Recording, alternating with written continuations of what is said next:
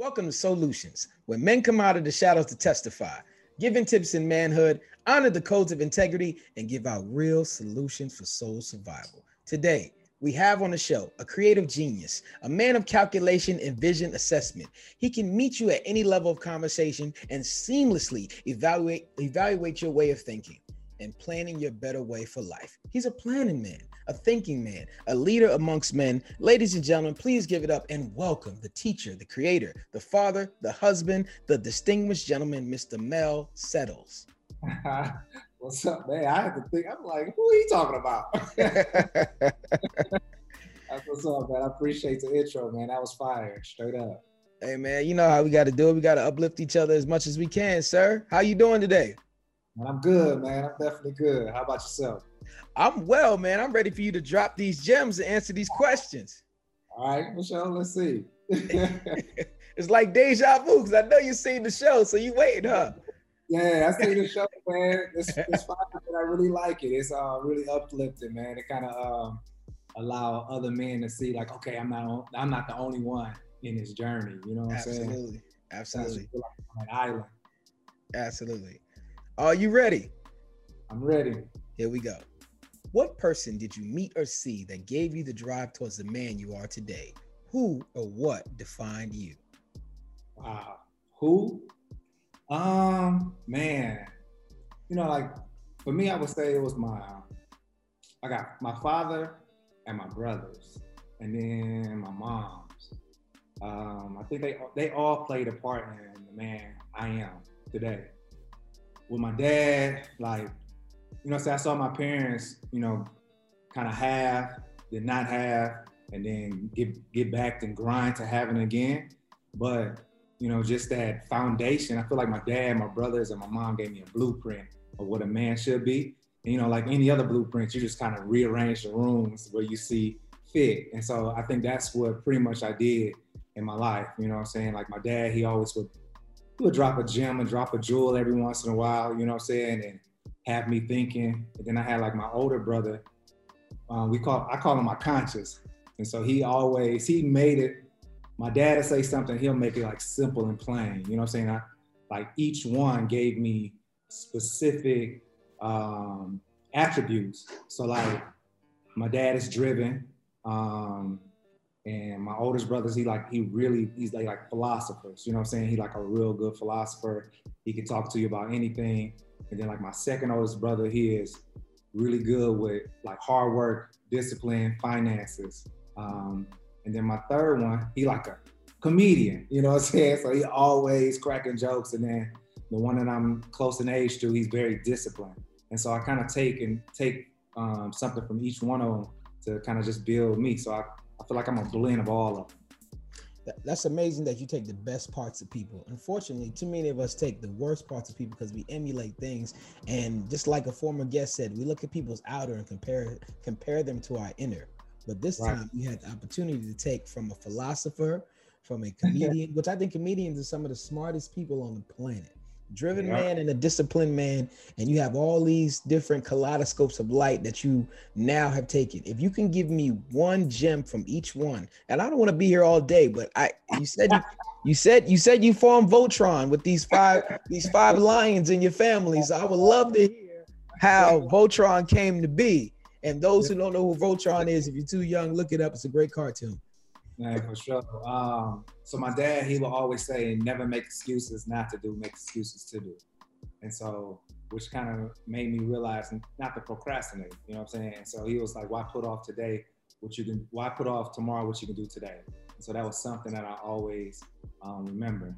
And so like my oldest brother, I remember I was going through something in college, man, where, you know, in college you kind of find yourself, but like coming from Detroit and being like real Detroit, in Texas, you know what I'm saying? And then being a math major, I just didn't fit in, you know what I'm saying?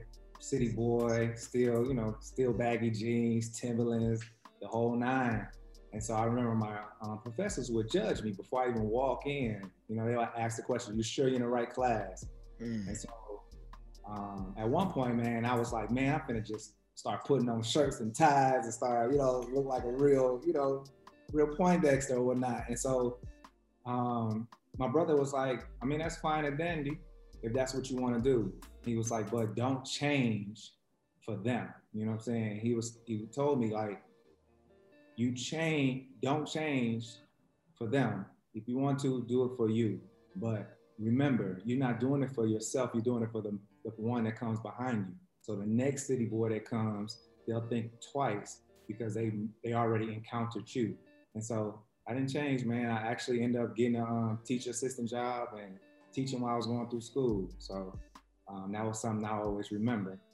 And then my second oldest brother, I remember we had a conversation about sex, man. And he was like, you having sex? I'm like, man, you know, you a kid. So you're like, what you mean? You know, you try to play it off like you know, you're a big dog. Like, yeah. He was like, no, for real. I was like, nah, man. And so I remember him telling me, if you can wait.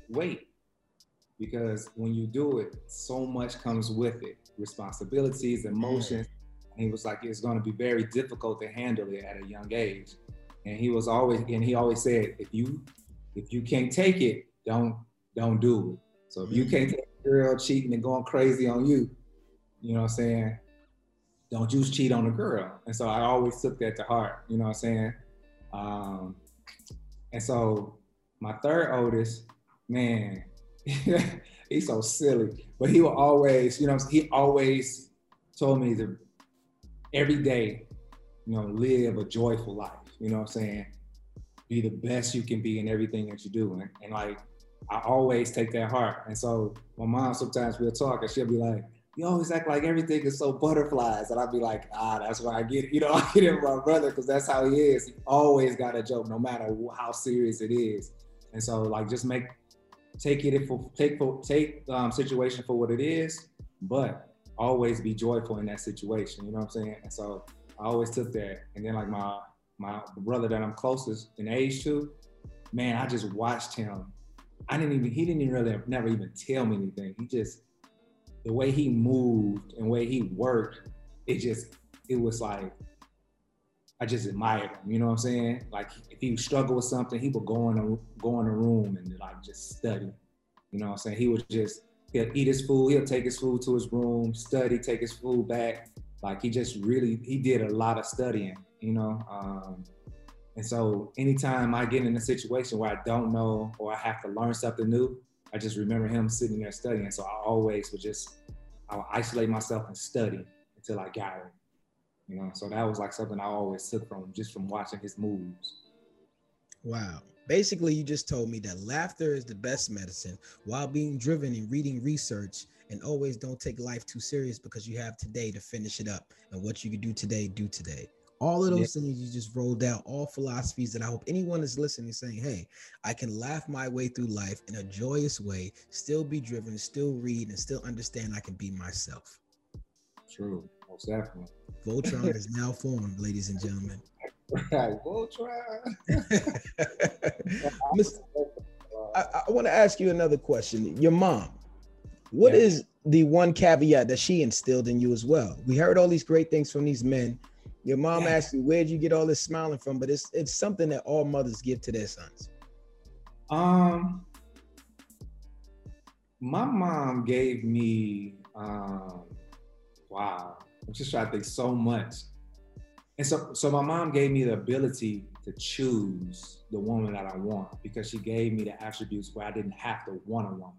You know, so, and that was her thing. You know, she was like, I don't want you to have to need a woman because you can't clean or you can't cook or you can't provide for, can't do the things that is necessary to keep a house. And so she was like, I'm gonna make sure you're able to do it. So it's washing, I'm cooking, I could clean, you know what I'm saying? So I can take care of a home the way a woman would need to. And so that helped me choose the woman that I want to be with, you know what I'm saying? Because I already had the attributes that I'm looking for. So, when you look for a woman, you look for a helpmate. And so when I was looking for a helpmate, I'm looking for someone to kind of help me fulfill a vision in life, And so that's what I was looking for. And so by my mom instilling those attributes in me, it just made it easier. Your mom trained you to have balance. Yeah. No dependence, just balance. You know, like the, you Yeah. know, yeah, you know, so like my dad, he was very strong, you know, back in the day, they weren't really able to actually communicate effectively. And so my mom kind of picked up that slack, you know what I'm saying? She will always talk to us and make sure we be able to express how we feel. And then like now that my dad's older, he does it now more so because, you know, he's grown. But like in the beginning, that's where my mom came in. She was like, okay, how do you feel? Why do you feel like that? And one of the things that she always did, she always made sure we had alone time, you know? And so, and she will always say, you need alone time so that way you'll know who you are. You don't have to follow a crowd. You don't have to go with everybody, you know what I'm saying? You just actually know, okay, I like this movie because, you know, and if I don't like it, I can choose not to watch it if I want to, because I'm okay with being alone. Okay, with being alone. Let me ask you this question. This is what I like to call an audible. Burr, burr, burr, burr, burr, burr. Everybody tells me I need a button. Everybody tells me I need a button, but I don't need a button. I got sound effects right here. Right. My question is audible is, have you ever thought about interviewing your parents? Doing a whole evaluation, asking them the tough questions one-on-one, where you ask them the most disturbing questions that you had held inside to get clarity and understanding they had a life too. They made sacrifices as well. Yeah, you know, man, to be honest with you, when I had my son, I have my two, so I got 3 kids. So my 2 girls, they kind of softened me up, you know, kind of check my biasness between, you know, what's a girl thing, what's a boy thing. And so for my son, you know, just having him and him watching me, it made me realize like, okay, I need to be the best version of myself. I want to be the man that I want him to be when he grows up. And so, and then, you know, most kids, they hear what we say, but they imitate majority of what we do, you know? I think James Baldwin said something similar to that. And so, man, and so in that journey, I literally just started talking to my mom, talking to my dad, asking real questions and trying to get an understanding of their upbringing and who they are, because their background and their upbringing, you know, I can kind of see like where they instill some of the things in us. And so it kind of helped me kind of heal and renew my mind and transform some of the things and some of the generational curses that we have within the family. And so when I had my son, I just pledged, I was like, we ending all generational curses right here. This is the end.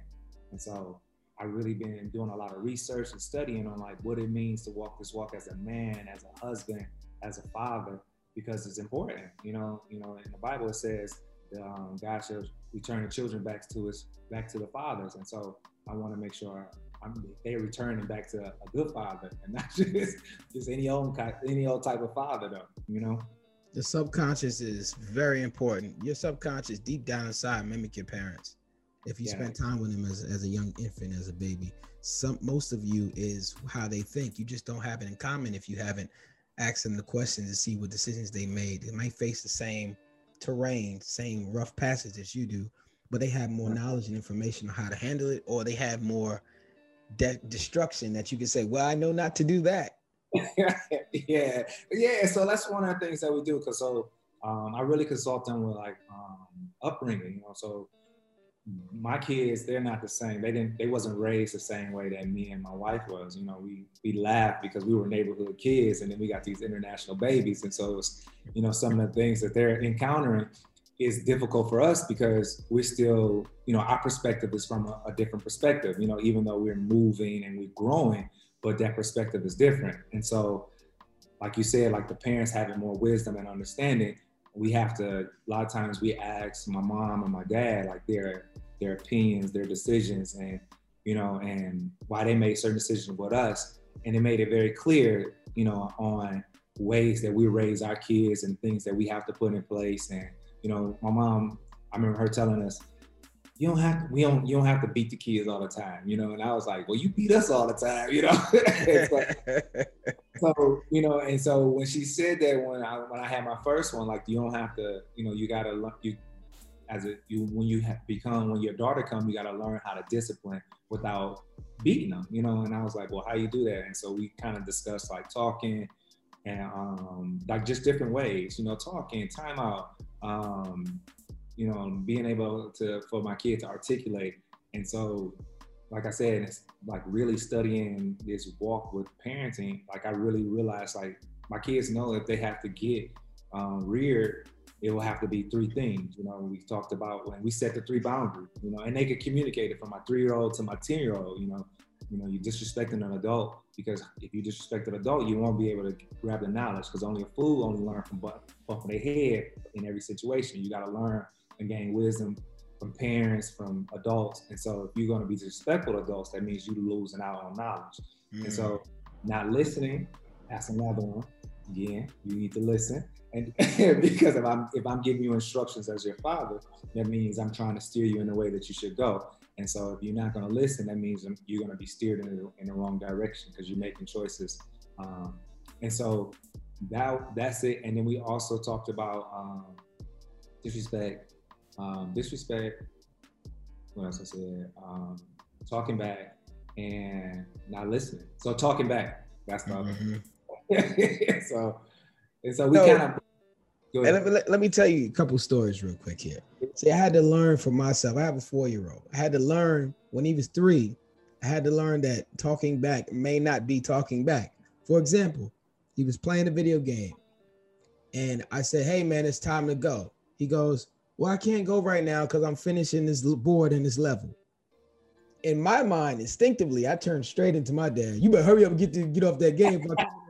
You know, right. That's what you're thinking. But then I stopped and I thought, I said, no, he's actually expressing to me what he feels in his level of thinking he can say to me to have some type of conversation about the game. So I went in there and I said, you know what? Hey, we got to go to the store. We got to get groceries. There's things that need to be done. He said, oh, we got to do some stuff. I said, oh, he said, okay, turn the game off. But that could have went a whole nother way. It could have went the way that I was taught. Right. And so that's one of the things we established, like what does talking back look like and what does it mean? And so we encourage our kids to communicate, you know, and being effective communicators. And so one of the things that we established what is talking back, if their mom say, I need you to do this, and they be like, no, like, nah, that's not an option. Like, you know what I'm saying? Like, no, it's not an option. Yeah. And so we established, so I very rarely have to get them for talking back, but you know, we just established that like this is what it is. And so and I don't like I never whoop my kids angry, you know, and so and they know it. And so when they get to a point where they do something I dislike and I know and it just pissed me off, I would tell them, I'm not you in timeout right now until daddy calm down, because I'm not gonna whoop you while I'm angry. But you get you know, we call it pop-pop, I don't call it whooping. So I'm like, you're gonna get a pop-pop. And then they know it, like, because I never want to overkeep them. You know, that is the worst torture in the world back in the day, where you know you about to get a spanking in the rear. You gotta wait though. You know, it's when you get home from work. You're like, oh man, like just all day you turn your head left and right, like, I don't know, maybe I should put a book in my pants or something. I don't know what I'm gonna do. Right. And so I always make sure they understand like what's the alternative, like. And I give them options, you know what I'm saying? So it's like, you can get this pop-pop, or you can get, and then be like maybe extended punishment. Like it might be something like crazy, like you stay in your room for the rest of the day, no nothing. And so, time with self. Yeah, be with yourself. And so you have these rules. You have the 3 rules, which I think is very valuable: respect, talking back, and listening. Hope everyone is listening to these rules. You can, you know, implement them where you want, but also just understand it is a structure and order to run a household.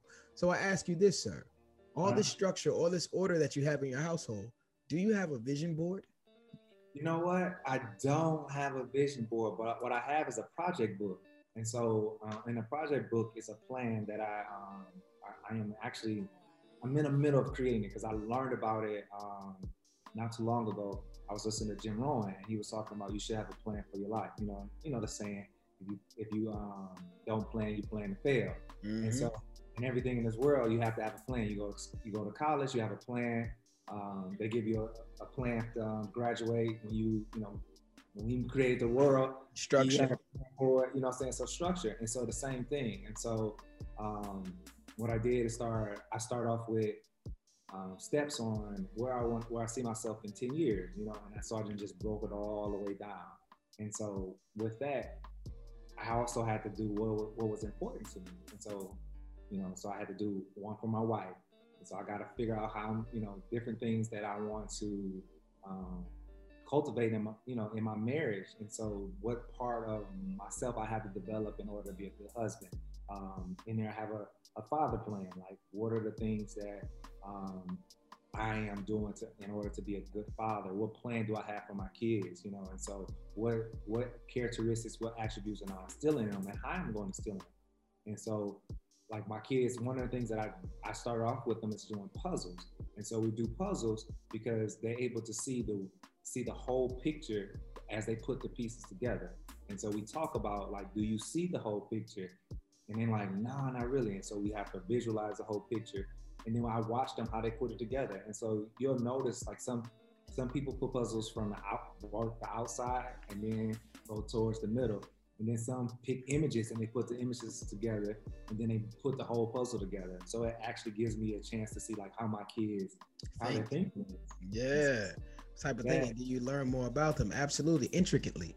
Yeah. I like this planning book. If you can tell me, what is the apex goal in your planning book currently, and what is one that you're currently chasing? Okay, so in my apex goals in my planning books, I have one for each one. So my personal development, I am growing in my knowledge, as far as in each aspect. So as a father, a husband, and as a man. So that's like my apex goal that I'm working towards. One of the things that I accomplished is that I started my project book. And so that was something I learned. And so just put things in place and really being a student of it. So I have a project book, but I also have a notebook that when I read something, when I listen to something, I actually jot down, like, gems, And so what else? In my marriage, we do we do communication. We have more, alone time. We also, I'm working on, so one of the things I am chasing. And so one of the things my wife, because, you learn as a man, we just want to just get into the act of sex. And so with a woman, you have to create the environment. And so one of the things that I worked on, I talked to my wife, like, what is it, the things that I can do to be a better husband? So she liked massages. And so I am working on finding to become, like, like a little massage therapist for her. So that way she don't have to go pay for it. She can pay me, so that's pay me in different ways, But yeah, so, I just, and that's one of the things. And so, like, now I have a 10-year-old. And so one of the things that we're working on, we actually did this summer, we, this weekend, actually, we did goal setting. And so we started goal setting. She a gymnast, and she's on a travel team, so she does very well. And so goal setting. So where do you see yourself with it? And then now we're gonna tailor it down to, like, this summer. What are your goals for this summer? How are you gonna accomplish it? And so that's what we did this year. And so I'm gonna place it in my project book, but I'm also gonna put it on her wall so that way she can see it. And so just giving her those routines and procedures that she needs in order to be successful when she become an adult.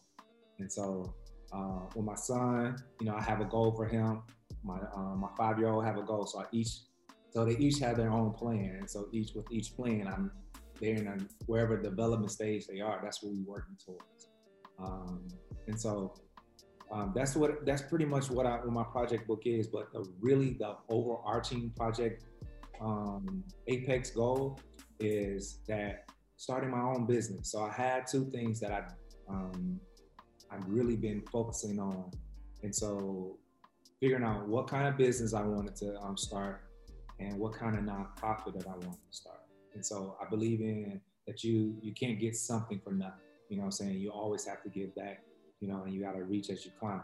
And so, and that's one of the things because there's so many options out there, but what is the option that fits and tailors towards me and my gifts? And so I finally figured it out. And so I've been working towards it. And so that's my apex goal that I'm actually chasing.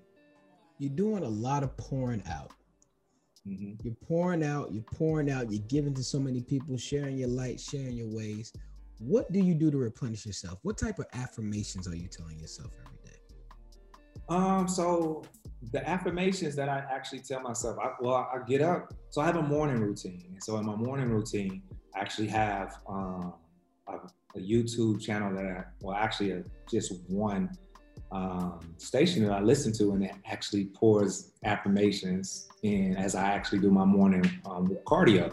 And so that's where I get some of it from. And then I'm a big reader, and so by me reading and constantly reading different self-help books, it kind of replenish. Because I think with wisdom, no matter how much you pour out, it never depreciate, you know what I'm saying? And so you can gain more wisdom, but you can't, like with knowledge, you can never give it out and then depreciates, like it's still there, And so even though I'm pouring out into other people, other men, my kids, my family, that's my duty, you know what I'm saying? Like that's my duty. My duty is to each one teach one, And so one of the things my dad always would tell me, he was like, your life is not your own.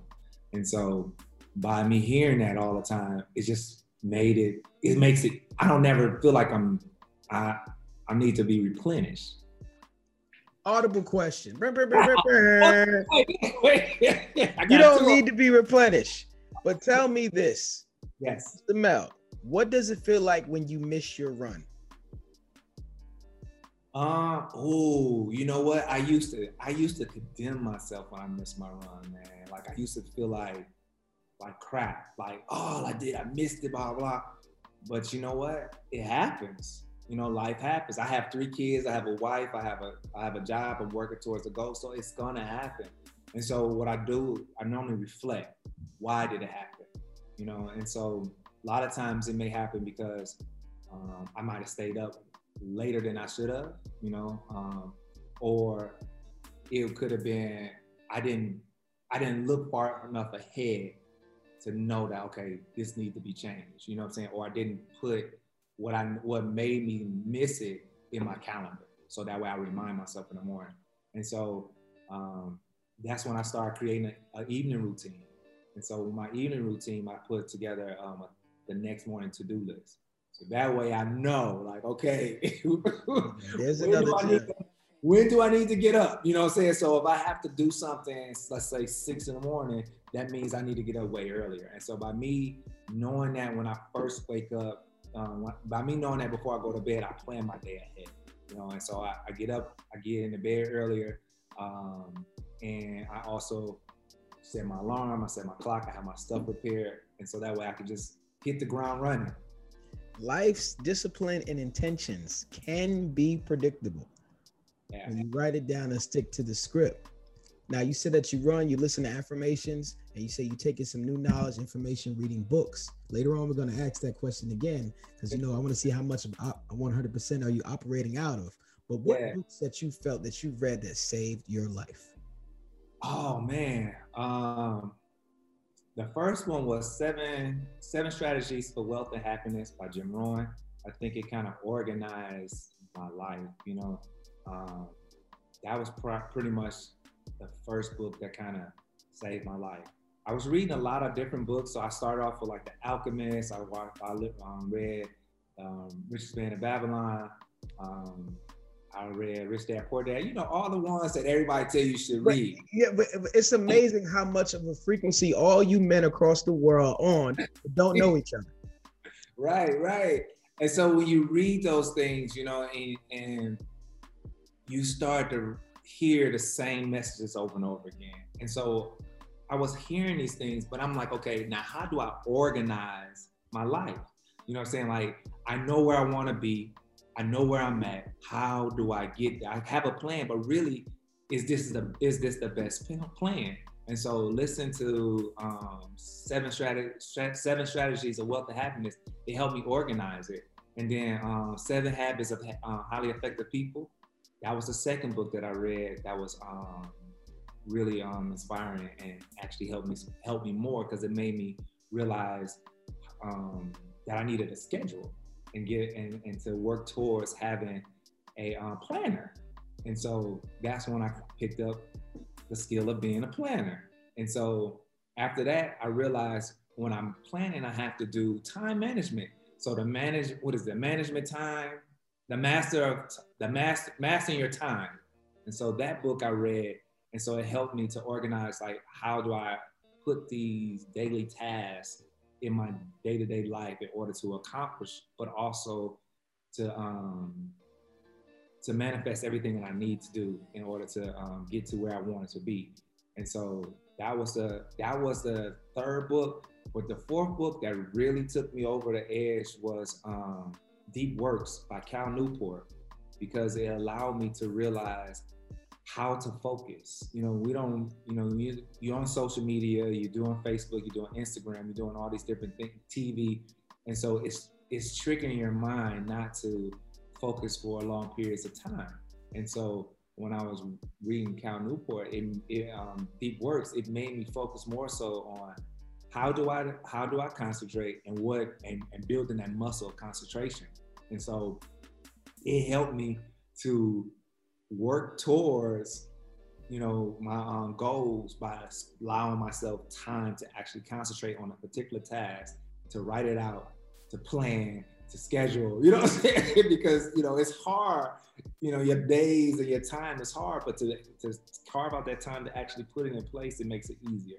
And so you know, with the daily life that you have, like, it's always a distraction. So I carved out the time to sit down and do it and put it in place. And it's just been a blessing, man. Truly been a blessing. So here we are now. We have the subconscious thoughts of your brothers and your mother and your father. We have this philosophy, we have the laughter, we have the drive, we have the person that goes and does the research for the information, and we also have the stand-up gentleman who does actions instead of talking. And then you have your planning, where you have your wife, you have your kids and yourself and your overall development. You have your affirmations when you run in the morning, listen to affirmations, and you also take in some new information from philosophies, and your goal setting with your daughter. You're pushing your kids to be the best they can be in every facet, and you sacrifice your life to be of service. Now, through all of that we just spoke about, tell me, what did you sacrifice? Man, I sacrificed being present in a lot of family functions. You know, when I went to school in Texas, I was so far, I couldn't get home as often, you know? And so I miss seeing cousins and nieces, and, you know, grow up missing funerals of loved ones you couldn't get home to. And so that's a sacrifice that I had to make in order to get where I am today. It's a tough sacrifice. Everybody can't make it. And so a lot of, you know, we end up going home for a little while, and, and it becomes something that sometimes you second guess, like, is it all worth it? You know? But being so far away now, I think it made it more clear that I have to make time for it now, you know? And so I will always make up for it. So, like, when my nieces graduated from college, I sent for them, you know, to wherever I was. Like, where you want to go? Come on, we gonna hang out. And so stuff like that, I would send, you know, the cars, we'll do the calls, but being at the family functions, getting the laughter, giving, you know, the memories, those are the things that I sacrifice and I miss the most, you know. But when I come home, it's all love, you know. We kind of have, you know, you gain more memories. You get it's a lot of love when you come home. But, you know, it's very difficult when you have a big family, and your family is a close-knit family. And so every holiday, my family gets together, every single holiday. And so to get a call on Thanksgiving Day together, or Memorial Day, I mean, even Sweetest Day, which is a Midwest holiday, like Sweetest Day, like, hey, we finna all hang out. I'm like, oh, y'all enjoy yourself. Yeah. Send me pictures. Oh, they right. When they out, right? Yeah. I can definitely relate to that. When I was in college and I had my finals, my grandmother passed away and I couldn't go to the funeral. I was all the way in South Carolina and the funeral was in New York, but I couldn't make it to the funeral because I had finals the day before and the day after. It just couldn't work. And I couldn't miss the finals because they didn't care about me, about a family member dying. Like, it's so much paperwork you had to fill out. So I definitely understand when you missed out even on those type of tragic occasions or the fun ones where everybody is still standing still in time in the neighborhood, right? But you're continuing, you're starting a whole nother timeline. Yeah. And so I mean, you gotta. Like I said, you definitely gotta look forward, because as you get there and get to where you want to be, those times you're gonna make up those times. Not when I say make up, you'll make new memories, you'll make new things. And so, like I don't do it for my drive is not for me. Like I said, my life is not my own. So I do it for my nieces, I do it for my nephews, I do it for my cousins, I do it, because I was the rough, the rough around the edges one. And so well, let's dive a little deep into that. Rough around the edges, but you found your purpose later on in life. But tell me, I want to know, what was your lowest moment? And not just to get in your business. This is for the people who might be dealing with something, frustrated, not understanding where they are, trying to find their light, their shine, their flashlight in the dark. Please tell us about your lowest moment. Not just tell us, though, how did you get up? Man, so lowest moment. Man, I would say my lowest moment probably was I would say middle school, high school years. I was angry. I was very angry as a kid because my parents got divorced, and I felt like, it was unnecessary. You know what I'm saying? Like, as a kid, like, why y'all got, you know what I'm saying? What's the problem? Y'all can't talk, you know what I'm saying? Let's get some macaroni and cheese and talk about it. And so, and then our life changed, we went from sugar to, you know what I'm saying? And so it just didn't make sense to me, and so because of that, I was very angry, and, like I said, going through this journey of becoming a better father, I had to heal from it, but I think how I came out of it was when I started teaching, man, and I realized that I can't tell students to do one thing and I do it another. You know what I'm saying? And so it made me do a lot of reflecting. And so when doing that, I had to come to grips with a lot of things in my own personal life, anger that I had with parents, with brothers, with, or my siblings. And I had to forgive. I had to accept decisions that I made that wasn't okay and say I did what I thought was best at that moment, but I can change. And I had to really change and renew my mind. And so by doing that, I came out of the situation, and it wasn't easy because you get reminded when you do something and you done something bad, you get reminded. People, it is so crazy because you'll see people, you change your life and they'll be like, oh, he was so bad when he was young. And you're like, oh, you know what I'm saying? I be having amnesia. I'm like, what are you talking about? Right. And it's like, you don't. And so I think I realized I was so angry. So I didn't really understand. I didn't know how bad I was. Yeah. Until I went home. And so before I moved out of the country, me and my wife moved back to Detroit. And so my wife is from Texas. And so we'll be walking around, in a mall or whatever, and we'll see somebody from my childhood, be like, what you doing nowadays? And I tell them, they be like, oh, he was so bad. I'd be like, but everybody. Yeah, she don't got to know that. Thank you. I appreciate it. Yeah. And so it had got so bad that she was like, were you really that bad? I was like, I don't know. I really didn't know. You know what I'm saying? And so, but what about the moments that they say you did something really good? Did it work for you then?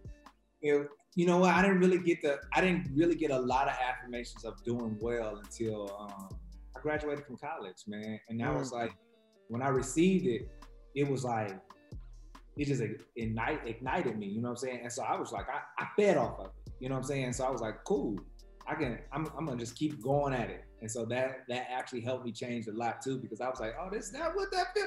You got that little fuzzy feeling inside. Audible question again. We're getting a third audible question today. Number 3. I don't think I've ever thrown this many audibles because this is a good one. I was thinking about when someone said the child who never gets compliments may grow up to be the bad one. and the good one who always get compliments always grows to be the great one. I disagree with that to a certain extent. Let me tell you why. You can agree or disagree with me. I want to hear. The child who never gets compliments, once he gets his first compliment, I believe it would drive him to continue whatever it is he got a compliment on. It could be a good thing or a bad thing, but as long as he got a compliment on how good he did in that particular area, that will be his drive to get that repeat feeling of something he's never got. The child who always get compliments, once he fails, that's when the real journey begins. Because if you never tasted failure and all you've done is win, the recovery of your loss mentally can be detrimental to you as a character, as a person. Agree or disagree? You know what? I agree, man. I definitely agree. Being in schools, you see it, you know. And someone, you can't just compliment and say, oh, good job. You got to compliment something specifically of what they did. And so when you do that, it ignites something in any kid. It's like, oh, what was that? You know what I'm saying? It's like a fuzzy feeling. Like, who don't, you know, like kids ultimately wants love and, you know, wants love. And one of my good friends, he would always say, a thug need hug sometime too, you know? Exactly. So, you know what I'm saying? And so it's just that sense of comfort, that sense of somebody care, you know? And so, you know, I always think about, like, you know, when the old folks, that old song, I had a praying grandmother, you know what I'm saying? And so I had that, you know, and, you know, my dad, you know, it got, you know, you always go against, you know, what your parents say, and y'all always have that spit and spat. But in the midst of it all, they instilled so much in me that I knew where I was going, no matter how bad I was, that it was just a season I was in, you know, and that's how I always, it's just my season. You know, I said, this is the season I'm in, I'm growing, I'm maturing. I had to do some healing. And then once it hit, I healed. And then I got a compliment. It was just like, I was on fire. Like, he's on fire. So I just. Okay, now let's keep that same energy, because I got a fun question for you. Let's get out of this deep energy. Let's go to the shallow waters for a second. Oh, let's go. What have you procrastinated on and why? Man, you know what? Lifting, man. I've been running like crazy. So really diving in and changing my health regimen to actually lifting, you know? So that's been very difficult for me. I've been kind of procrastinating on it. I'm like, I really don't want to be in a gym for 45 extra minutes. You know what I'm saying? You know what I'm saying? And so, I'm like, I'll do it tomorrow. Like, and so that's like the one thing that I've been procrastinating on. I'm trying to think what else. That's pretty much it. Because the other stuff I kind of just spread out. You want everybody to say, yo, go Mel, yo, he mad buff. No, man. You know what? And that's one of the things, man. I got a homeboy. He buff as I don't know what. I'd be like, duh, I ain't playing. My boy be like, I'm not trying to. You know, I'm not trying to win any ships. I was like, ships? He's like, yeah, no championships, no scholarships, nothing. So I just want to be healthy. I got a son, I got my kids, and they active. And so I just want to make sure I'm active enough. So I really make sure my win was up so we can re-race it, but I need to get to a point where, like I said, I got to be that example that they see. And so I want to be able to show them that you have to take care of your body. And so as we have a standard for how they eat. So like my kids, they have fruit, and like my kids eat fruits and vegetables. So like they eat sweet peppers and cucumbers like on a daily basis and ask for broccoli.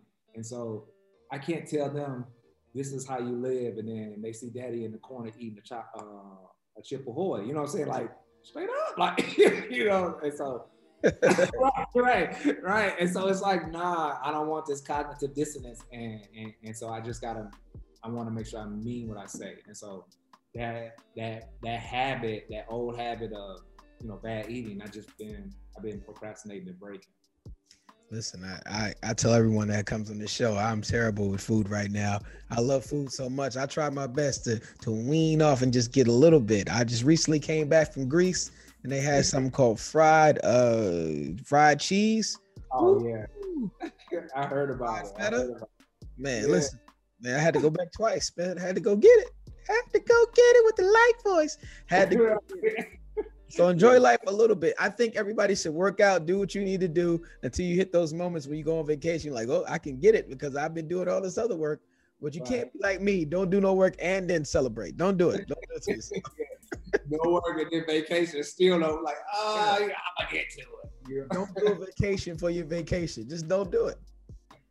Right.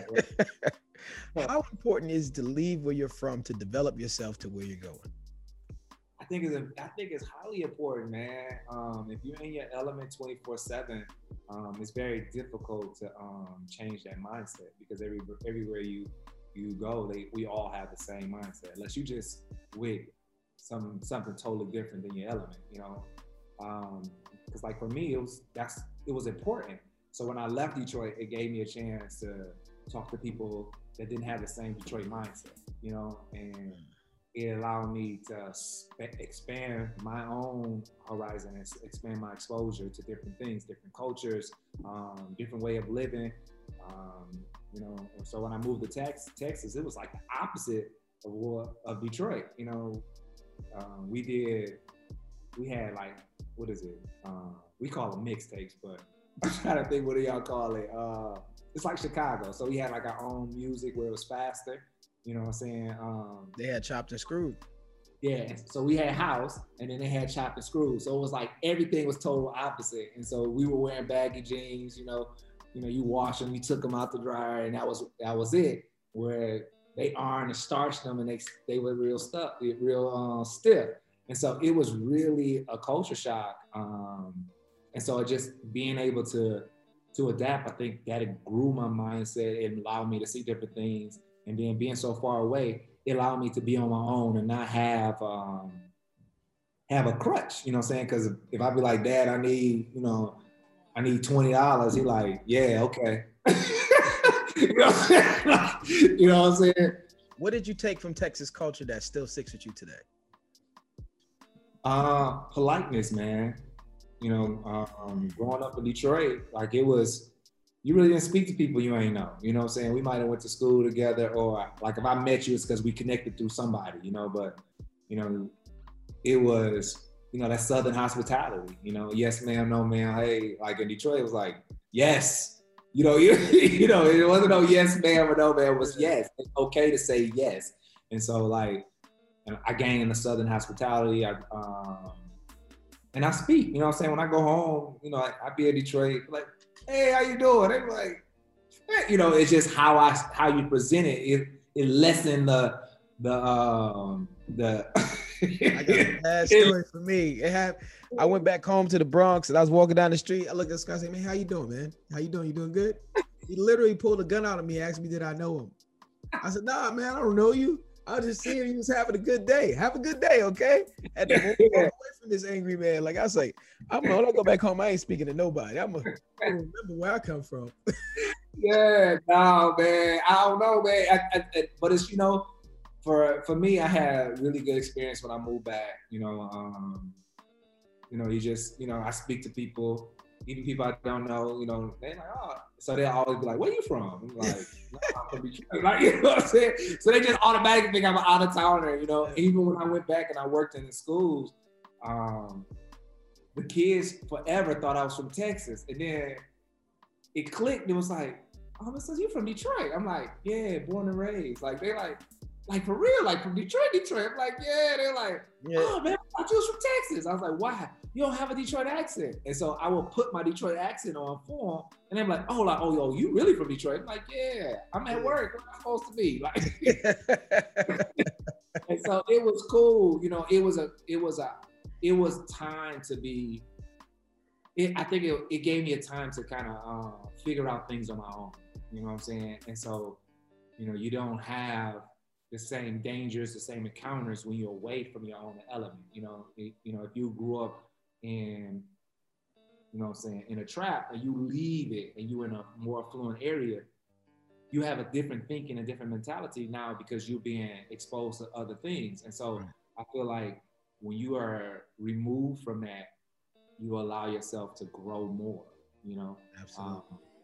And so like, yeah, you'll grow from reading, but if everything that you read negates everything that you see on a daily basis. I think the eyes is the gateway to the soul and to the heart, and so you gotta be able to see different things in order to grow.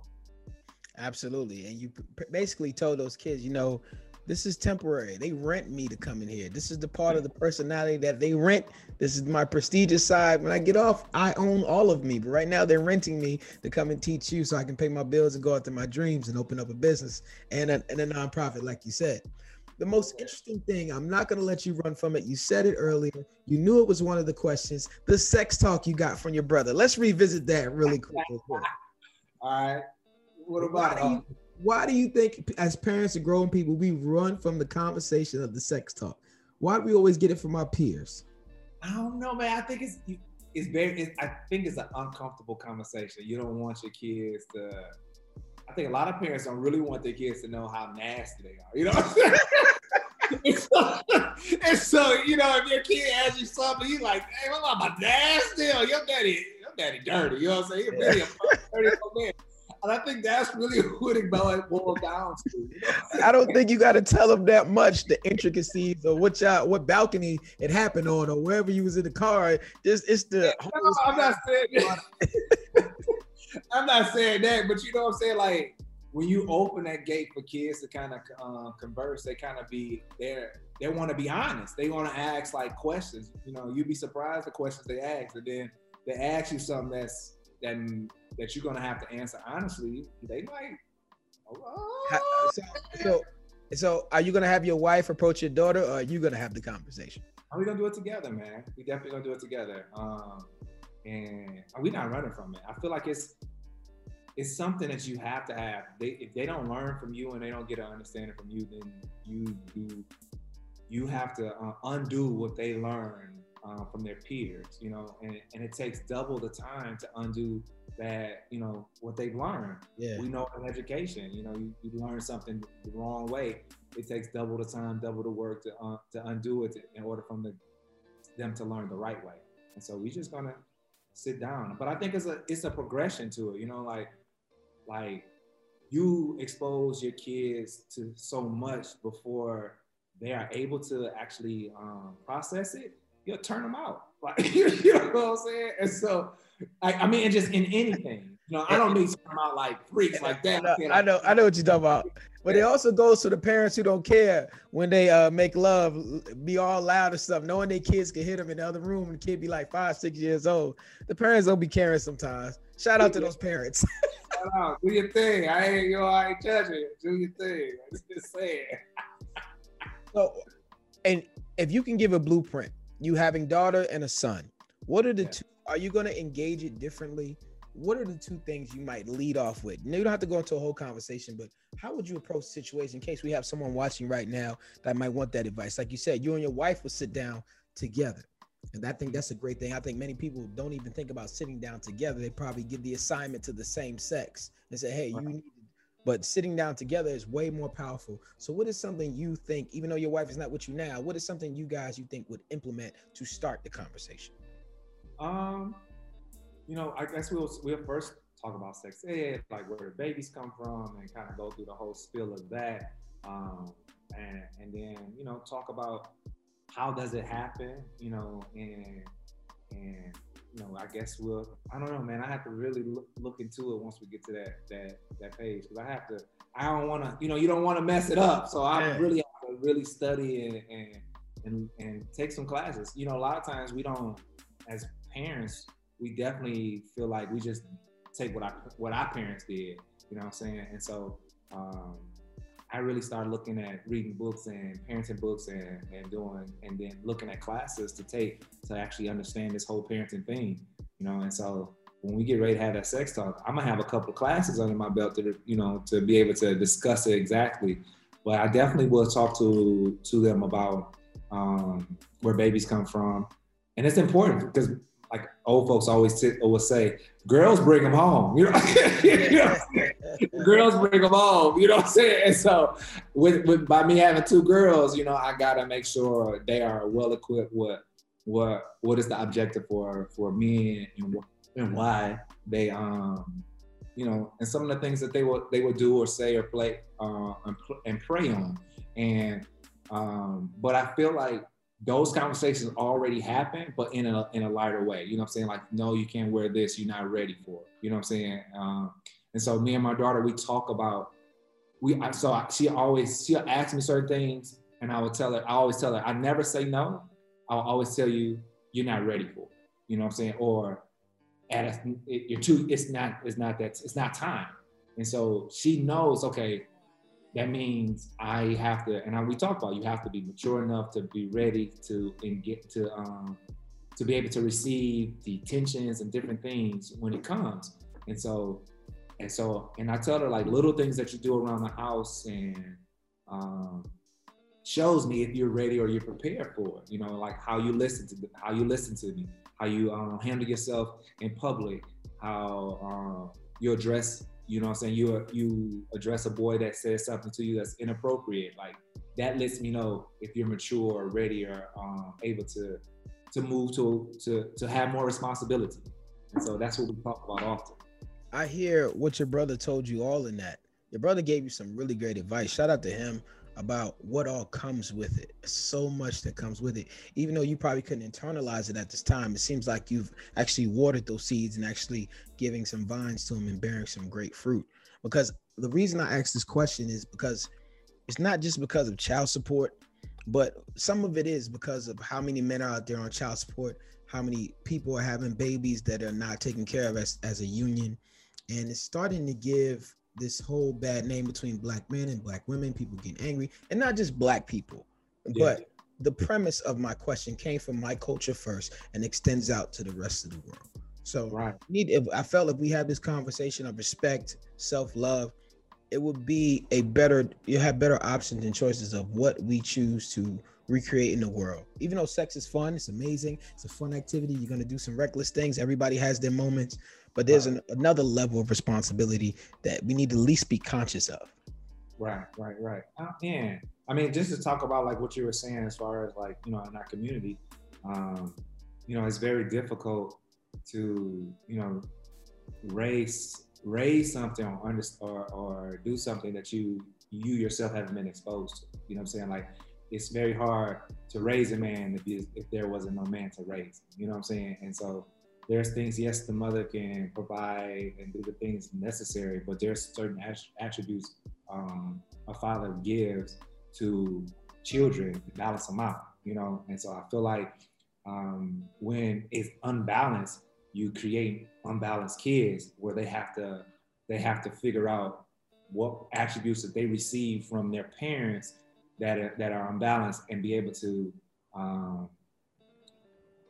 bring that or heal from it or balance it out themselves. So like when you think of single mothers, you know, a lot of single mothers, they feel overworked sometimes, you know what I'm saying?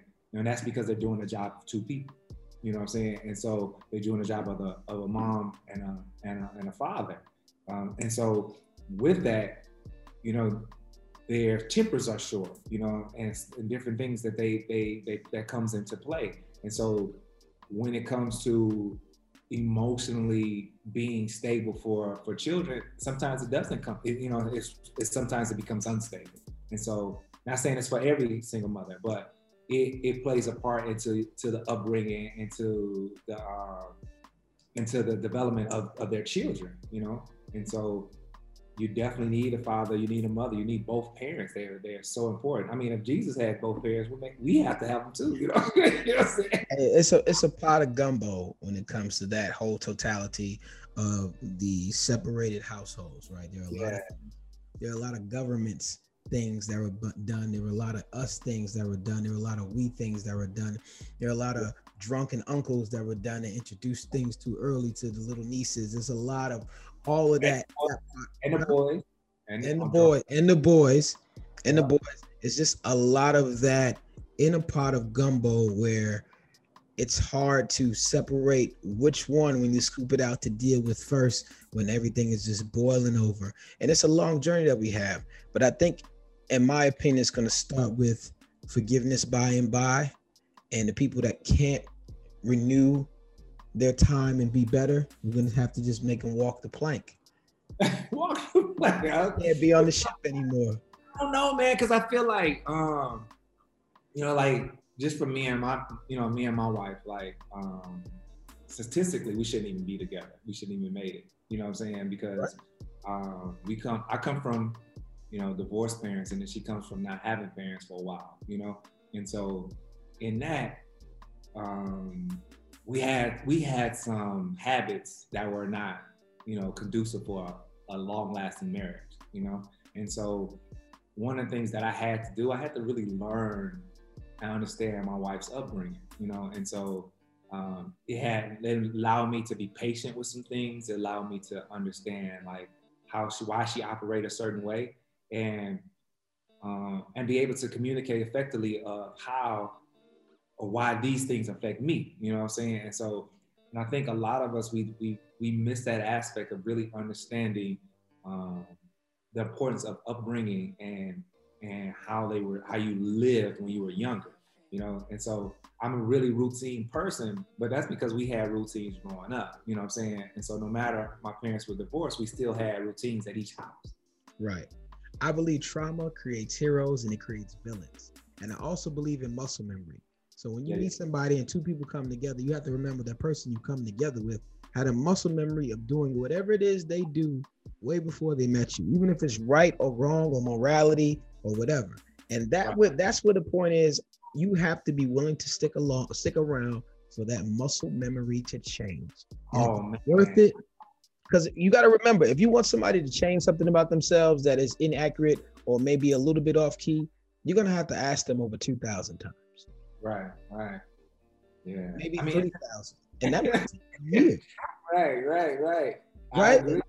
But you only have to see 1 inch of change. Even if they was the person you asked them to be for 3 hours and then they went the last 21 as they trying, like that muscle memory, the innate ability just to do it like that won't happen. And that's where the forgiveness by and by comes into part for me when it comes to long-term relationships. How good is the muscle memory you trying to change? How good are you trying to understand communication? Do you know the 5 love languages? Is it in your friendships as well as your marriages?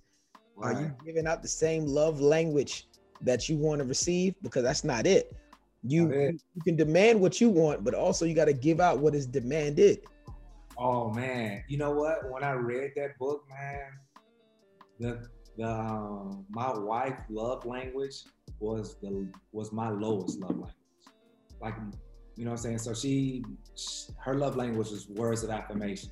You know what I'm saying? And so I didn't believe in words of affirmation because, like being around men all my life, it was like if I came home and I had all A's and B's, I'm like, Dad, I got all A's and B's. He's like, you supposed to. Like, you know what I'm saying? Like, it was just, it's not an option. Like, I can't go home and be like, Dad, I'm a good dad. Like, you had him, you know what I'm saying? Like, that was it. Yeah. So it was like the affirmation wasn't there because I'm doing what I'm supposed to do. You know what I'm saying? And so muscle memory. So I never believed in affirmation. So it was very difficult for me to learn words of affirmation. So because I always felt like, well, you're supposed to. You know what I'm saying? And so I had to break that habit, and it took a while, man. It took years. I had to literally put a plan in place for myself to like I have a alarm on my phone. I'll be like, give affirmation. You know what I'm saying? So, and so I can rebuild this memory.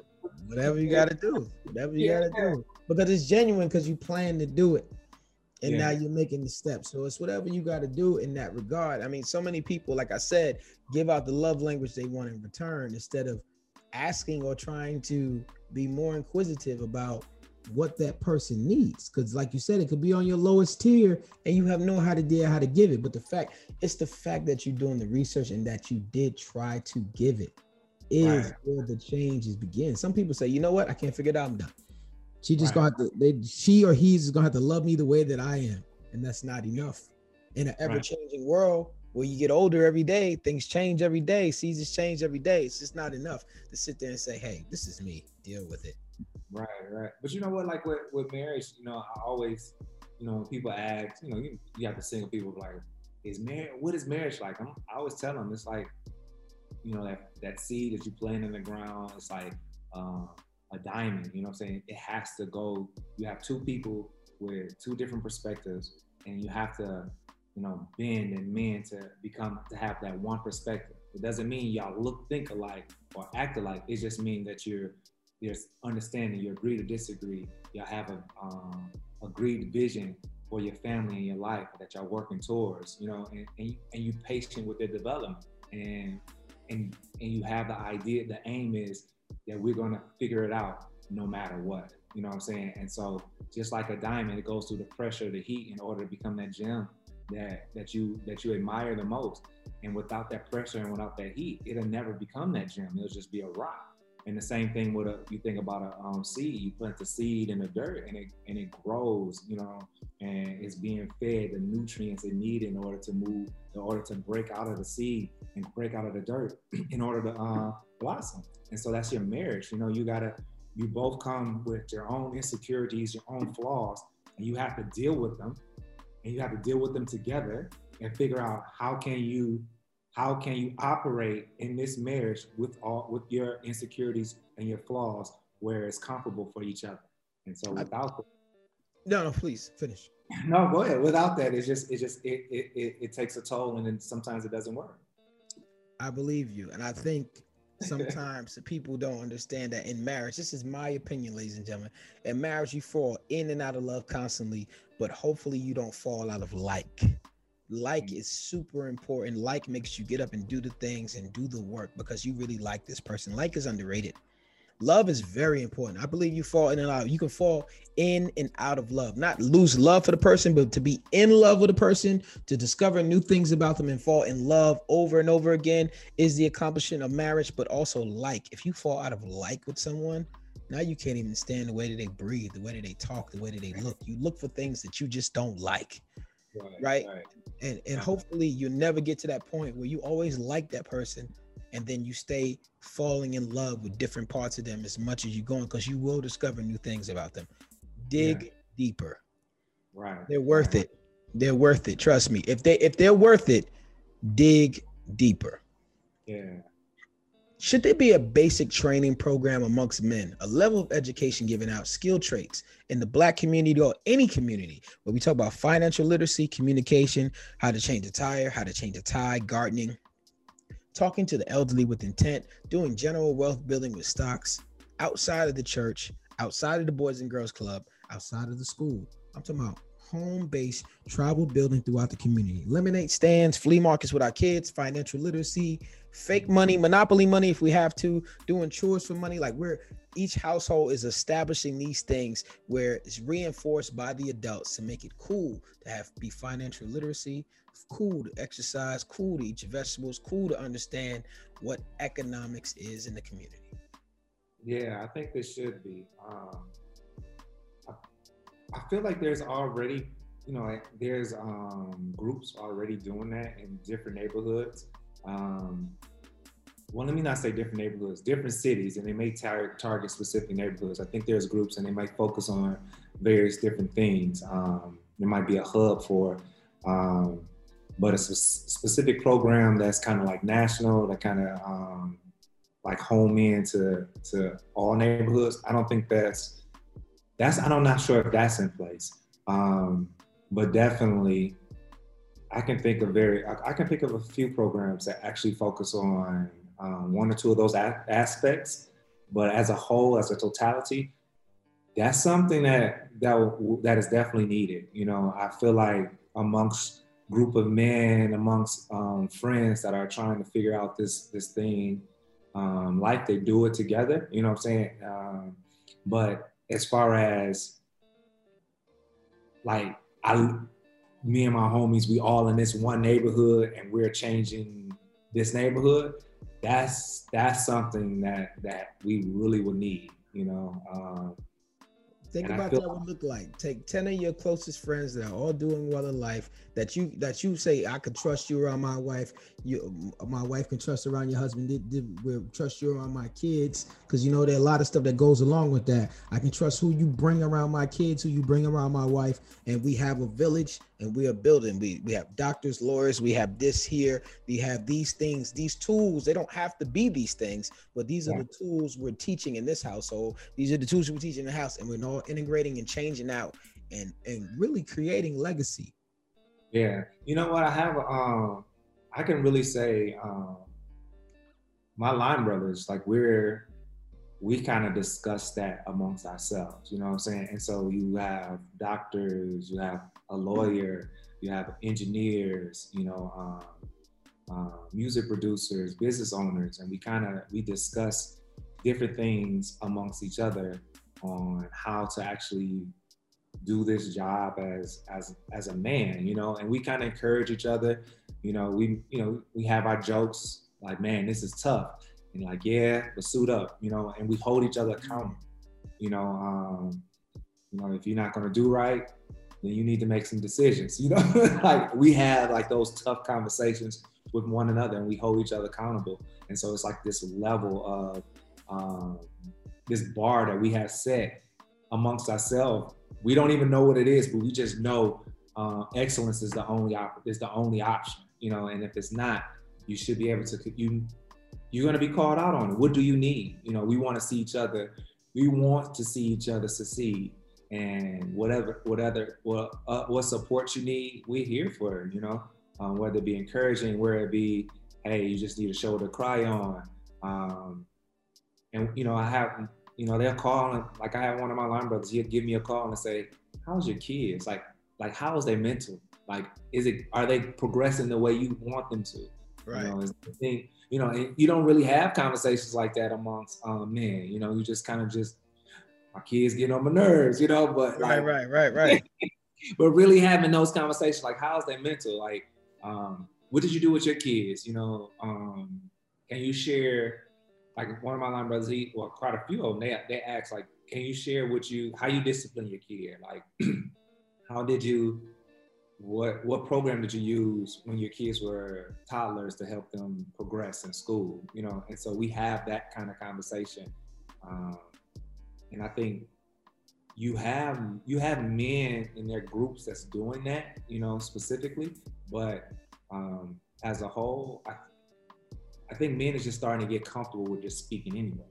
You know what I'm saying? I think that's been a turn for the past, I think our generation, maybe the generation right before, where we actually able and feel comfortable communicating about, this thing called life as a man and our insecurities. For those listening right now, please explain what a line brother is for those who don't know. Oh, okay. So yeah, so I'm part of a fraternity, Omega Psi Phi Fraternity Incorporated, and so you pledge with a group of young men. So that's when you actually cross the burning sands of a particular year and a day. And so I'm Prairie View A&M University, and I crossed the Rho Theta chapter of Omega Psi Phi Fraternity Incorporated. And so on my line, there was 15 brothers, and so including myself. And so all 15 of us are, we crossed in 2005, March 20th, 2005. And so we talk and we have these conversations, and we have spits and we have spills. We're brothers, and so, and for me, it was, I already have 4 brothers. So I was like, I don't really need no new brothers, you know what I'm saying? And so, but by going through our process and becoming close, they're close to me just like my brothers, and so we will have those same tough conversations. We hold each other accountable. We talk about our kids and what we can do to support each other with the kids. And, and we talk about if my son wants to be a doctor, well, you can go to your Uncle Saint, you know what I'm saying? Because he's a neurosurgeon. So you go to him, you talk to him, what was his process? How did he do it? And so we always talk about what our kids want to be in life, and then who can they talk to? We have a farmer, we have a lawyer, we have a doctor, we have a geophysicist, we have a teacher, we have administrators, we have mechanical engineers, chemical engineers. We have them. We have a lot on our line in itself, and so that's our network. That's my close knit network outside of everybody else that you know. Okay, I have a new question here for you on the show. This is a brand new question. This is not an audible. This is a new question added to the doc, and you're the first person we're gonna ask this question today. Are you ready? It's an audible. Nah. This is the audible. This is not an audible. This is not. This is a brand new question. Are you ready? Yeah, I'm ready. Do you see yourself represented in entertainment and in media today? And how does that make you feel? Oh wow. I see myself in certain aspects, certain parts of me, in an entity. So you have, you know, the business person, the one that's political, you know, the one that's in politics, the one in entertainment, the things that you like and the things that you grew to, you know. And I think as a whole, we're represented, but you will never find one person representing all of you. You know what I'm saying? And so like, I might be a basketball player, so I see like LeBron James. I'm like, okay, he represents the things that I may be looking and moving towards. If I want to be a rapper, I see Jay-Z, and he maybe look similar to what I want to move towards. But I think as African American men that it's so much of it. We're not one fit all. We don't just fit in a box. You're right about that. But and so let's take that example you just gave. You said Jay-Z, you say Jay-Z is a billionaire rapper. That is the first thing you think about, right? When you say LeBron James, you think one of the greatest NBA players of all time. Right. Now I'm gonna take it all the way there. When you say Bill Cosby, you say the people think of rapists, right? Or they think of America's dad, right? Those two things. So in that aspect, are there any representations of who you are, being the man who has been planning, working on your life, being an upstanding Black father? Do we have that representation today? No, I can't specifically say anybody that's on the screen that I know of that is a great father. You know what I'm saying? Or somebody working towards that. Maybe a motivational speaker, maybe like Eric Thomas or somebody like that. But as far as seeing that representation of me on a daily basis, no, because I feel like when you said that, yes, you know, you think of celebrities and you think of, I guess they all celebrities in that. The question comes from our childhood. When we were children, we had Family Matters, we had all these shows. Right. We think of Carl Winslow, you think of a dad. He's a guy trying to figure it out, even though he's a cop and all this other stuff, but he was a dad. Like those representations of fathers. Maybe I need to augment the question a little bit. Do you see representation of Black fathers? Maybe I need to make the change.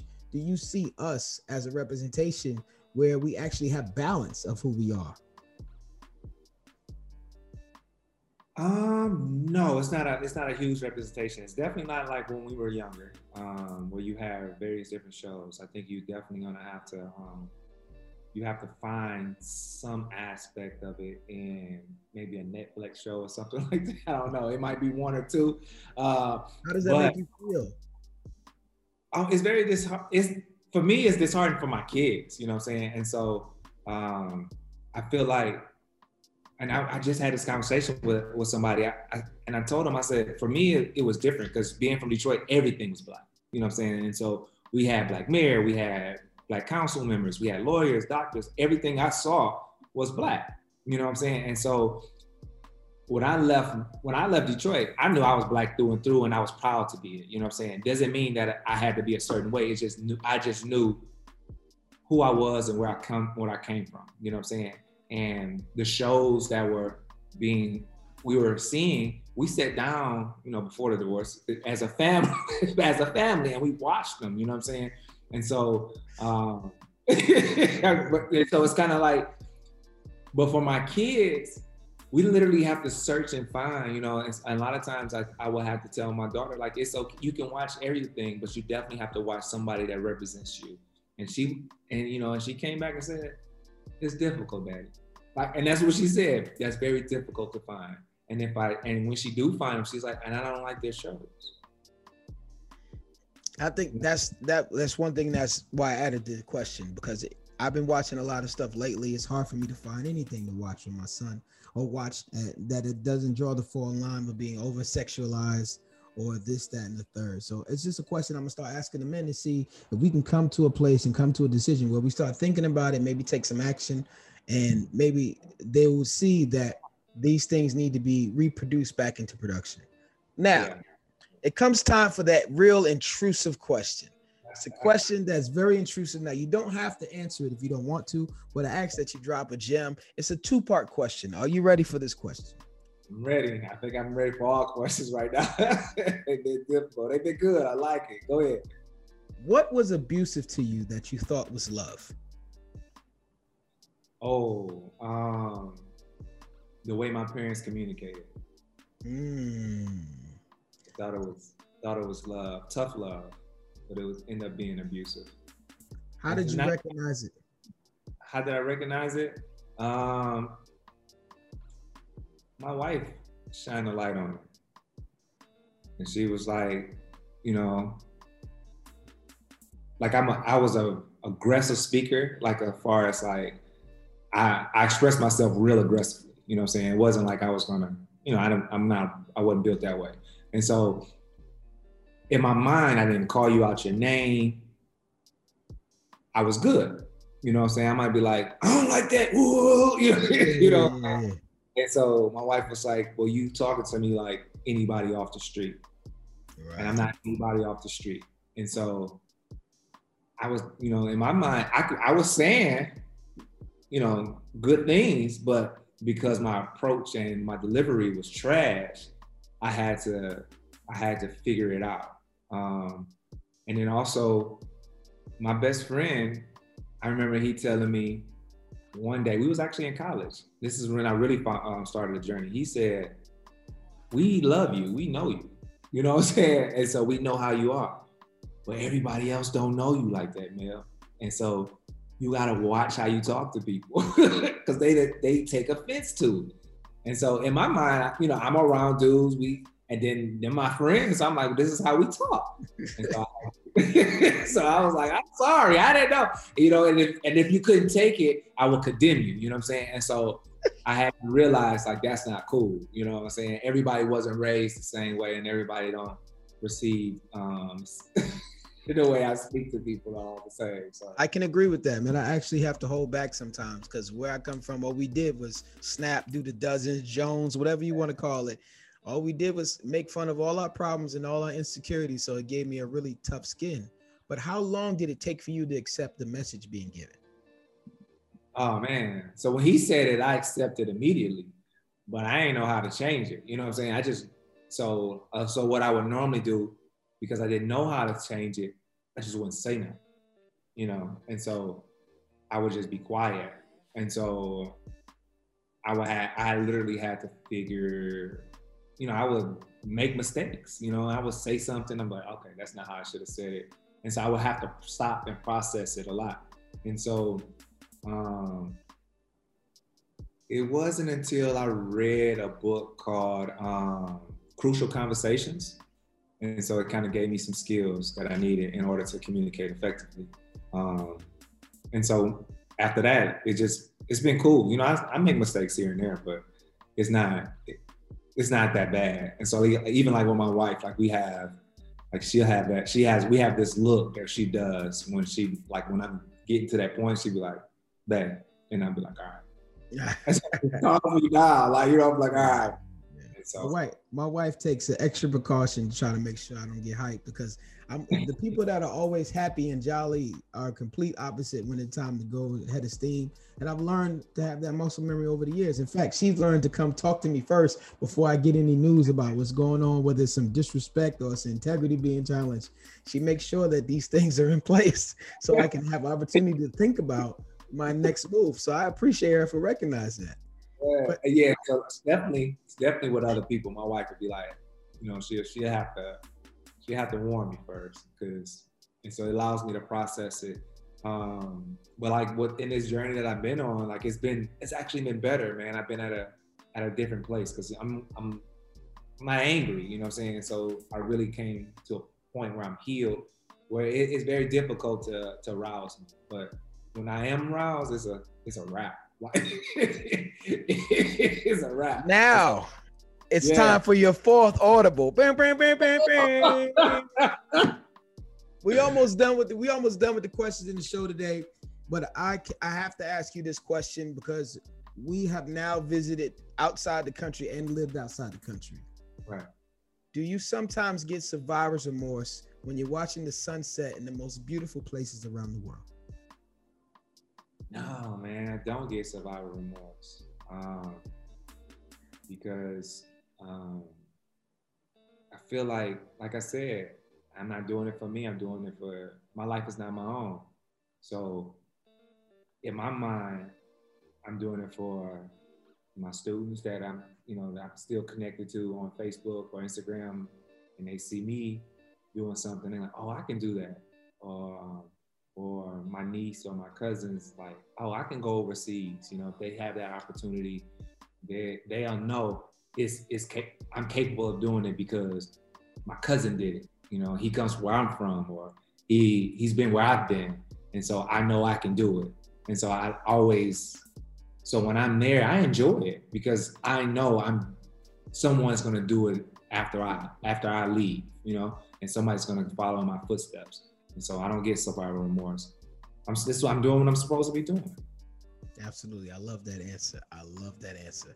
Now I want to poll you. I want to know the top 3 things you want in a woman. Now, I just don't want to know any. And I know you watch the show, so you know what I'm looking for, but I want you to be honest. What are the top 3 things you want in a woman? There's word I'm looking for that I feel every man should have. Now, subjugated towards you, there's no wrong answer. What do you need?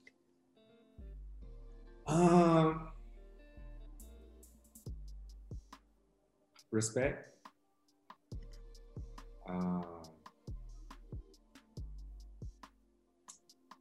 Intelligence, definitely intelligence. We gotta be able to hold a conversation, and be able to have a good time, man. Like, you know what I'm saying? Like because when it's all said and done, kids are gone, we accomplished what we have. Can we still enjoy each other? Do we like each other? Do we like each other? I can't enjoy you. Why are we doing it? Like, why are we here? You know? Absolutely. And intelligence, you know, is the one I always talk about, because beauty fades, things happen. But if you have somebody emotionally stable and all the forms of intelligence that it brings for you, right, it can be something amazing that you always discover new love languages and new likes and new loves and fall in love and then outside again. That's just a tad bit of information. Anybody's watching, looking for somebody, look for the mindset. Trust me, you're going to love that more than the physical attributes. Which physical attributes is a plus, and respect is everything. Oh, most definitely. I believe like intelligence, you need it, you know. Something can happen. Like, you can get in a car accident, you blind, but you know, you can't hold a conversation with the one you love. It's like, it's not gonna last. So I think that's the big thing too. Absolutely. God forbids anybody get into any car accidents go blind. Let's say that right now. As a husband, would you rather have a great woman or a great wife? There's no wrong answer, but you got to choose one and explain why. A good woman. Why? Because a good woman knows how to be a good wife. Okay. I never asked men to elaborate. If that's what you need, I hear you. Well, what does that look like? No, I never asked, but I gotta ask you. What does that look like? What does a good woman look like? You know what I'm saying? A good woman pretty much knows. It's another audible. I feel like this is audible. No, I'm just messing with you. You ain't gotta answer that. I just wanted to do that. That was super. We here. We just hypocritical. I never asked. Well, let me go ahead and ask now. That's what I was laughing at. Just being funny. Oh, man.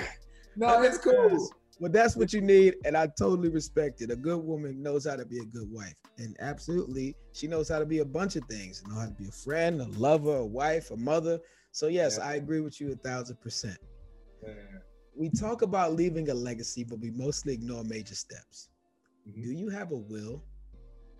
No, I don't have a will. That's something that we actually talked about this year, establishing a will for our kids. And that's on one of my to-do lists for this year. So, you know, when I talked about earlier, having my 10-year plan and breaking it all the way down. And so in this year, that's something that we have to do. Is a will for the kids. And so I put that in my project book as well. You know, the hardest thing is not talking about the will for me. The hardest thing was deciding who I would leave my children with. Should me and my wife both meet an untimely demise? Yeah. A lot of people don't think about that. Who are you going to leave your kids with? Who are you going to actually say, hey, can you take custody of my kids if something happens to us? Yeah, you know what? We had that conversation before, me and my wife. Like, who we send our kids to, so if something happened, and we really looked at who will instill in them the same characteristics that we want to have in them, and will develop and cultivate their purpose that we see in them and they see in themselves. And so, Lord forbid something happened, we had some people in mind. I have an auntie that we looked into. We also have, my mom, my dad, they still around, and they still strong-minded. And I have a brother, and so we looked into that. And so where would they go and where would they be? And so it's very difficult because you want them to be in a 2-parent household, but Lord forbid they may not be. And so one of the things that in the midst of me studying, I'm actually writing a book so that way I can leave for my kids if something is to happen. And so that way they'll get the understanding and the knowledge that I don't have, that I gained over the years. I was just about to ask you that. I was going to ask you, were you going to take this planning book and making it available for other fathers who need to have a basic level of instruction on how to even start planning? I think that's something that you should. You already wrote it. Now, all kids are not going to do gymnastics, but all kids have activities.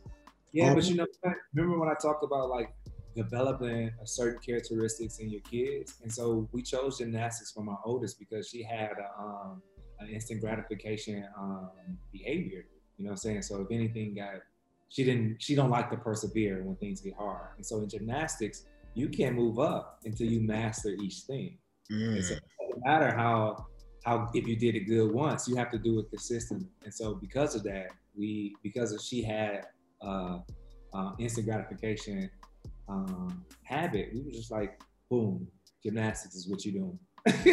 So, right. See, you're teaching me right now. The planning book, I've never thought about that. Having an actual plan for my wife and her having a plan for me, like these things.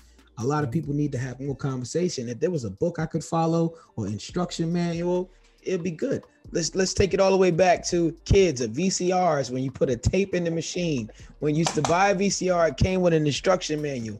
Most people never read the instruction manuals on anything. It can answer all your questions. So what we need is an instruction manual on how to get this right, so we have a basic level of communication where we can say, hey, Mel Book chapter 8, man, you need to take a look at it. Oh yeah, exactly. That's exactly. Oh yeah, I help you out with that because I understand that. The basic level of textbook, a basic level of communication. I'm charging you with that now. All right. When I get ready to do it, I'm going to have to let you do the forward. Sounds great. I'm with it. Validation from your partner. It's like you win a championship when you meet the right woman. But Mr. Mel, I ask you this question. Do you defend the title? Are you competing with the best versions of yourself, still being that strapping man who's out going to get massage lessons to make sure you are defending the title? Yes, man, I definitely am, man. I think,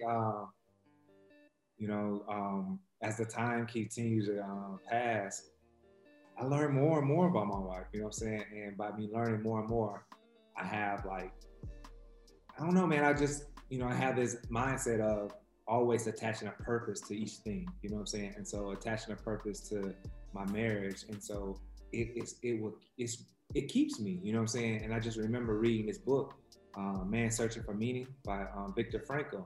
And he was saying how if a man has a why, it will endure anything. And so by me attaching a purpose to my marriage, it allows me to endure, the bad habits that I'm trying to break in order to have the poster child for marriages. You know what I'm saying? And that's my aim. So when people look at my marriage, they'll say, "Oh, how did y'all get there?" And then we can talk about it. You know what I'm saying? Like it wasn't all peaches and cream. Like you said, there's ups and downs, and there are hills and there are valleys. But all in all, we endured, and here we are, this gem for people to look and admire.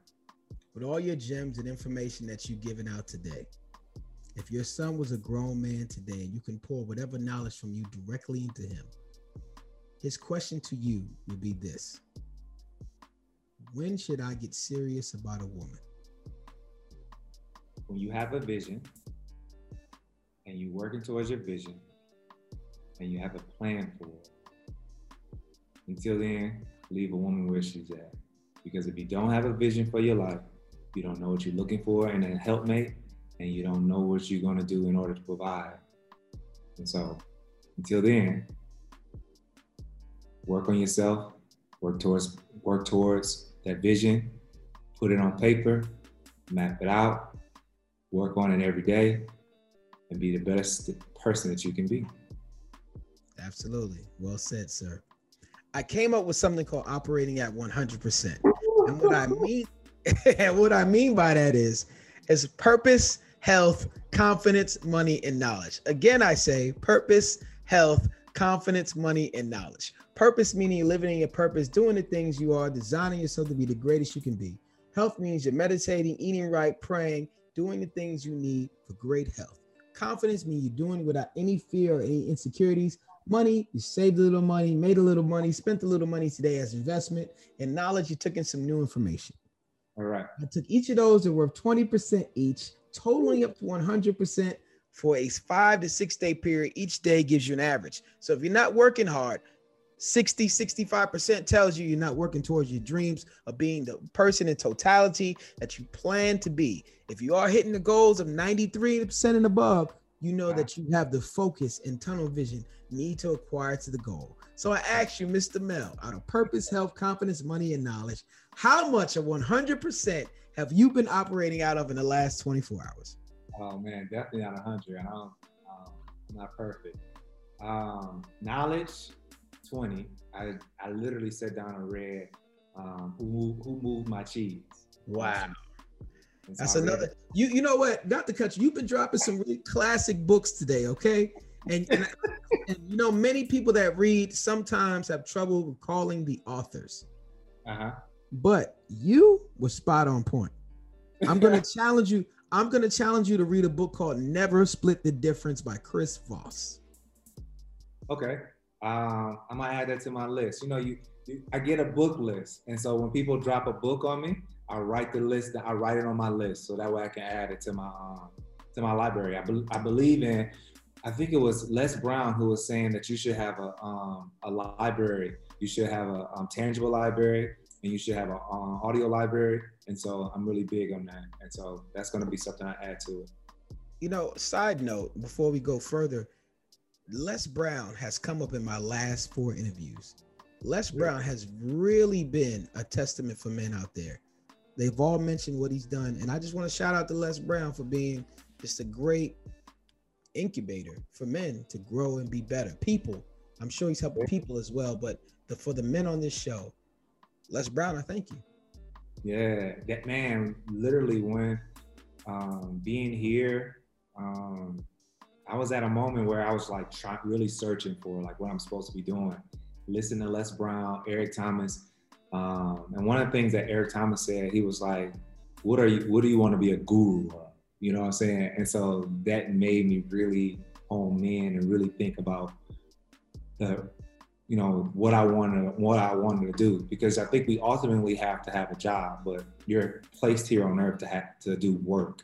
And so what is the work that I'm supposed to be doing? And that made me think about, what do I want to be a guru of, And so shout out to Eric Thomas, Detroit brother. Shout out to Eric Thomas. Shout out to Detroit. Shout out to D. Yeah. Let's go on to health out of 20%. So health, I ate right. I meditate every morning. So that's part of my morning routine. So I meditate, I pray, and I read my Bible every morning. So I would say roughly, but I did have cookies today, so I'm gonna say I'm at 16. I'm at say 15, 16% there. You know what I'm saying? The cookies, it was 2. Confidence. Confidence, I'm gonna say 15. 15. You know what? Just from when I was reading Who Moved My Cheese, man, it made me really evaluate which person I was in the book. And so I was Hall. And so Really? yeah. So I realized like I'm at a place of Hall. I'm not sniffing around and I'm not scurrying around in some aspects, but I'm in Hall where I'm actually in the process. And I feel like that's who he was. He's in the process of getting to a goal that he's trying to reach. And that's why I feel like I'm at right now. It's been years to that book, man. You brought hard, man. That was a serious book. It's a serious book. Yeah. So I never, I just, somebody dropped it on me and I was like, you know what, I'm gonna order it. And I ordered it, I looked at it, I was like, 96 pages? Bet I'm gonna read it right now. And so I read it today. Literally sat down and read it today. Yeah. That book is something. Man. It reminds me of Rich Dad, Poor Dad a little bit. Yeah. In some cases. Yeah. That one, and what's the other one everybody reads? The Millionaire Next Door. Right. Absolutely. Absolutely. So we have purpose, health, confidence, money. Money. I would say I'm operating roughly around 10%. I am in doing a total money makeover. And I'm learning finances and I am creating a foundation for myself to move forward. I think I didn't have budgeting skills. I can manage my money, but I didn't have a budget skill where I am operating in the way that I should be moving for the actual purpose that I have for my life. And so I had to revamp it. That is 81%, sir. That's is pretty it? Good. Yes, it is. I wouldn't think that was that high. I would have told myself 60. No, 81%. That's good. That's good. I mean, listen, it's hard to operate at 100%. If you really challenge yourself, if you really have a no excuse attitude, it's hard to maintain that every day. Where you're operating at your best purpose, best health, best confidence, best money, best knowledge. And the secret sauce is consistency. Mm-hmm. Very hard to put in that secret sauce. Secret sauce. That's what's up. Thank you, sir. You are now part of the Silhouette Boys Club. It is people like you who come out the shadows to help people like me shine. Now, before you go, we love to get referrals for the show. Is there anybody you would like to come on, drop these gems, and answer these questions? Yeah, I would say Anton James. Anton James. Well, you got to connect us with Mr. Anton James. Let's get it going. Let's get him on the Solutions for Men so he can answer these questions. Now, we'd love for you to give shout outs or anything you like to promote or anything you like to say here. We'd love for you to spill it out. You know what I'm going to do? A foundation that my first cousin, she did after she had cancer. My sister, Pink Journey, my sister's Pink Journey. And it's a foundation that provide assistance to those women that are going through breast cancer. And so it actually, when she was going through it, there was a foundation that provided for her that helped pay her bills, that helped do different things, so that way she wouldn't have to lean on the family 24/7. And so she started one for us, for our culture. And so my sister. What's the name of it again? My Sister Pink Journey. My Sister Pink Journey. Everybody check out My Sister Pink Journey. Go and donate. Go help someone you don't know. Go help someone that you have no reciprocity to. Trust me, sometimes we just need to give and not get nothing in return because people need it and you need it. Right, most definitely. For those listening, you can reach me at solutionsformen@gmail.com to be a guest on the show or on any platform, Facebook, Clubhouse, Instagram, Twitter, or in the streets if you see me. Before we go, let's have a quote from Dr. Miles Monroe. True success is not measured by how much you have done or accomplished. It's not compared to what others have done or accomplished. True success is what you have done compared to what you could have done. In other words, living to the maximum is competing with yourself. It's living up to your own true standards and capabilities. Success is satisfying your own personal passion and purpose in pursuit of personal excellence. So, question of the day, question of your life. Are you maximizing your life? Ladies and gentlemen, this has been Solutions, Mr. Mel. We thank you for finally coming on the show. We hope you had a great time. And I did. I appreciate you having me, man. It was an honor. Man, we salute you, man. Everybody, peace. Peace.